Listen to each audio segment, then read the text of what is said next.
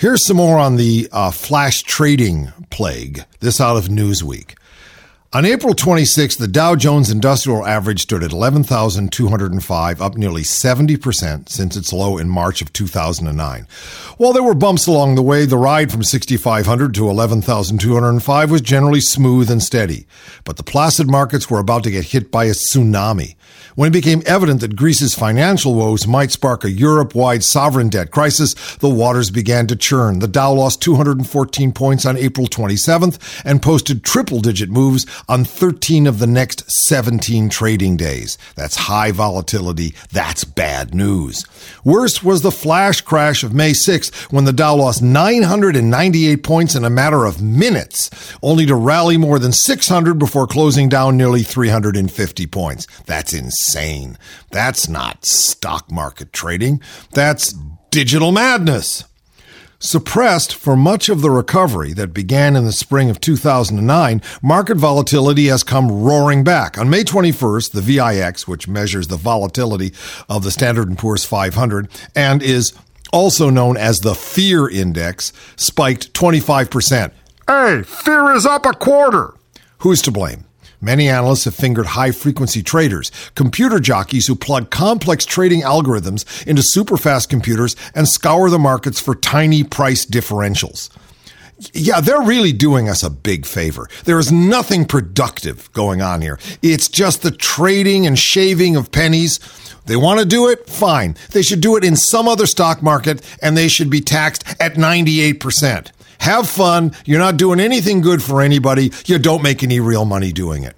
See, by trading vast amounts of stock at warp speed, as many as 1 billion shares a day, high-frequency traders gobble up fractions of a cent at a time. The more volatile the market, the easier it is for them to make money jumping in and out of stocks across exchanges. Across very exchanges who don't talk to each other.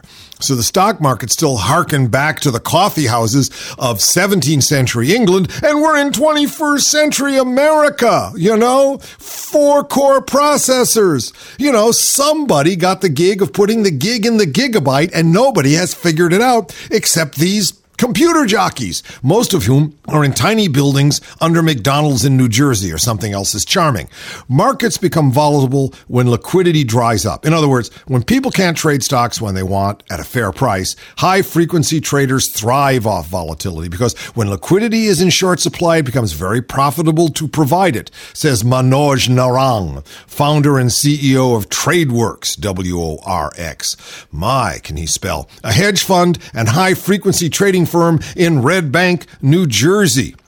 So Manoj Narang is the one that's making volatility or liquidity available to the American or the world public. I don't trust him. Politicians and regulators are starting to get nervous. Maybe about time?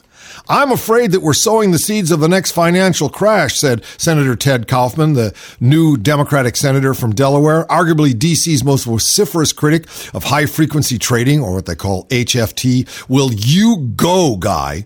Within weeks of taking over Joe Biden's seat in early 2009, Kaufman, a Wharton MBA and longtime aide to Biden, was pushing for stringent financial reforms.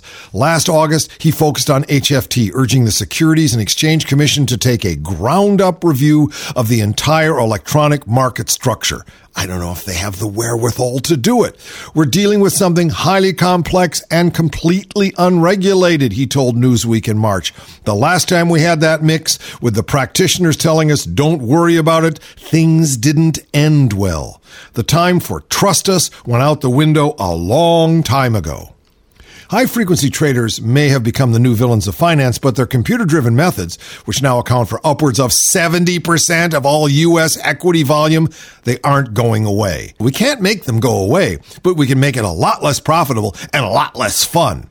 To a large degree, fundamental investment strategies, i.e. buying and selling stocks based on a company's performance. Remember when you used to invest in a company because of its performance? Well, they've taken a backseat to algorithms hunting for inefficiencies. It's a stock market point and shoot game. We're being gamed. The entire economy is being gamed.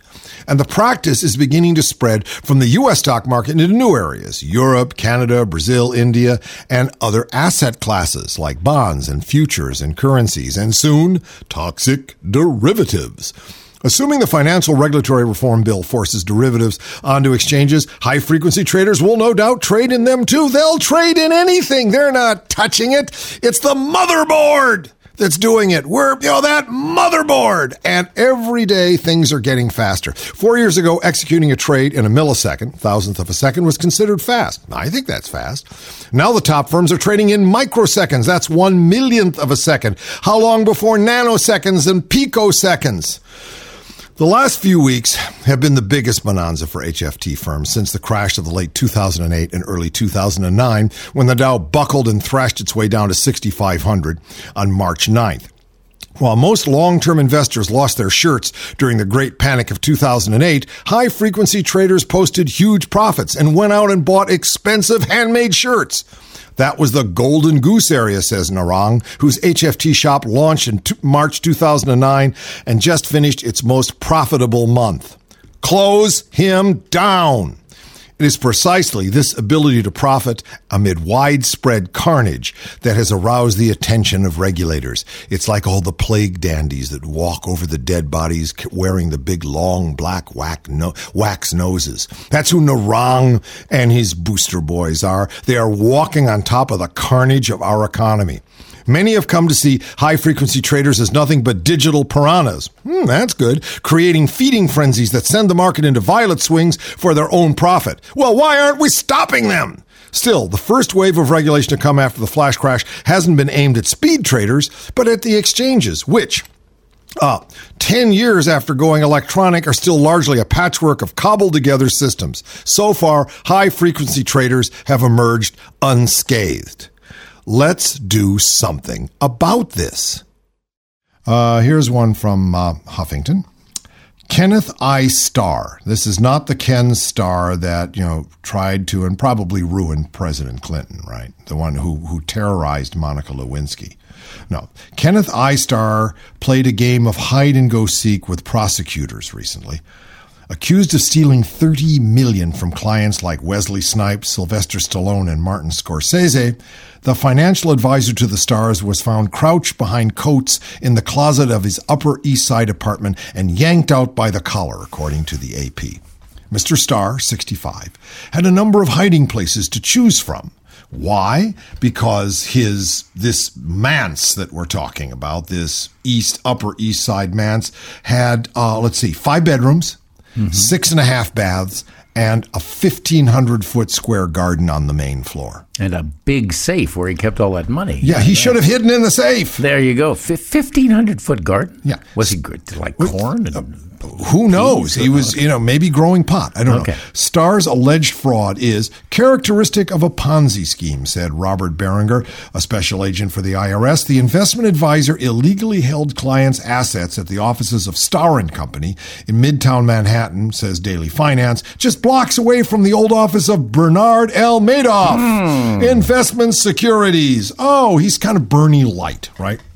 Much like Bernie, who is serving a 150-year sentence for bilking tens of billions of dollars from his closely knit network of clients and charities and colleges, Ken Starr of Manhattan cultivated business at charity events and lavish parties, bridging the worlds of New York and Hollywood to build a star-studded client list of socialites, not socialists, socialites, financiers, and philanthropists. And you can't be one and the other.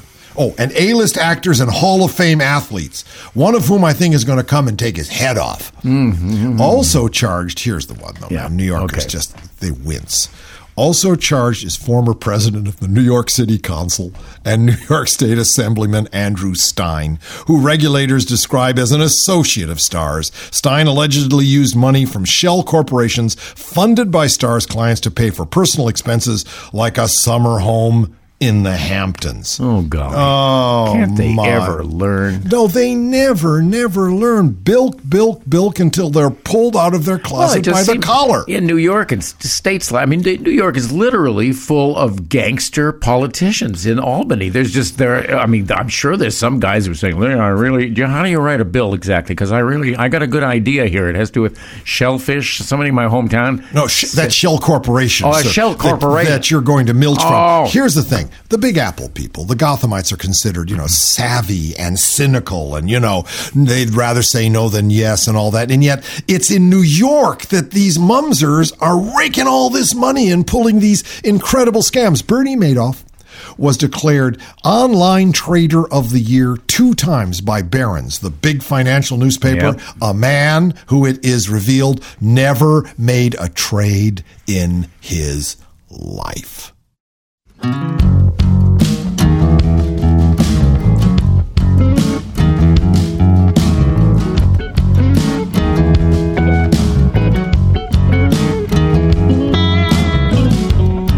It sure is cold.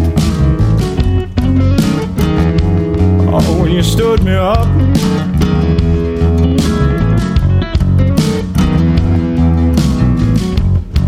Sure is cold.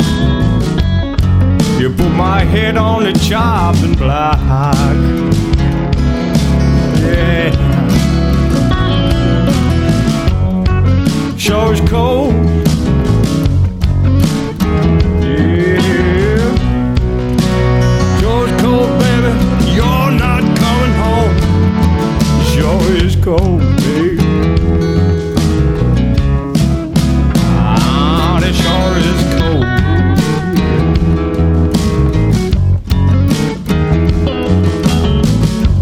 It sure is cold.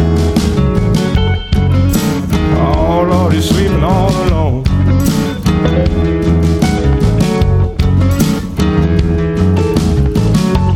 Ain't nobody calling me on the phone.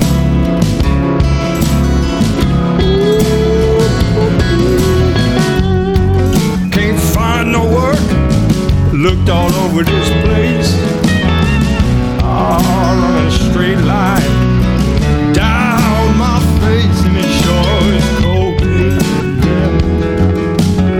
Yeah, it sure is cold. Yeah. Oh, everything I own, I'm carrying on my back. Oh, I got a little bedroll and a dirty old knapsack. Oh, I don't know where I'm going, I only know where I've been. Oh, the mean old world put me in the doggone shape I'm in. It sure is cold. Ooh, it sure is cold, yeah.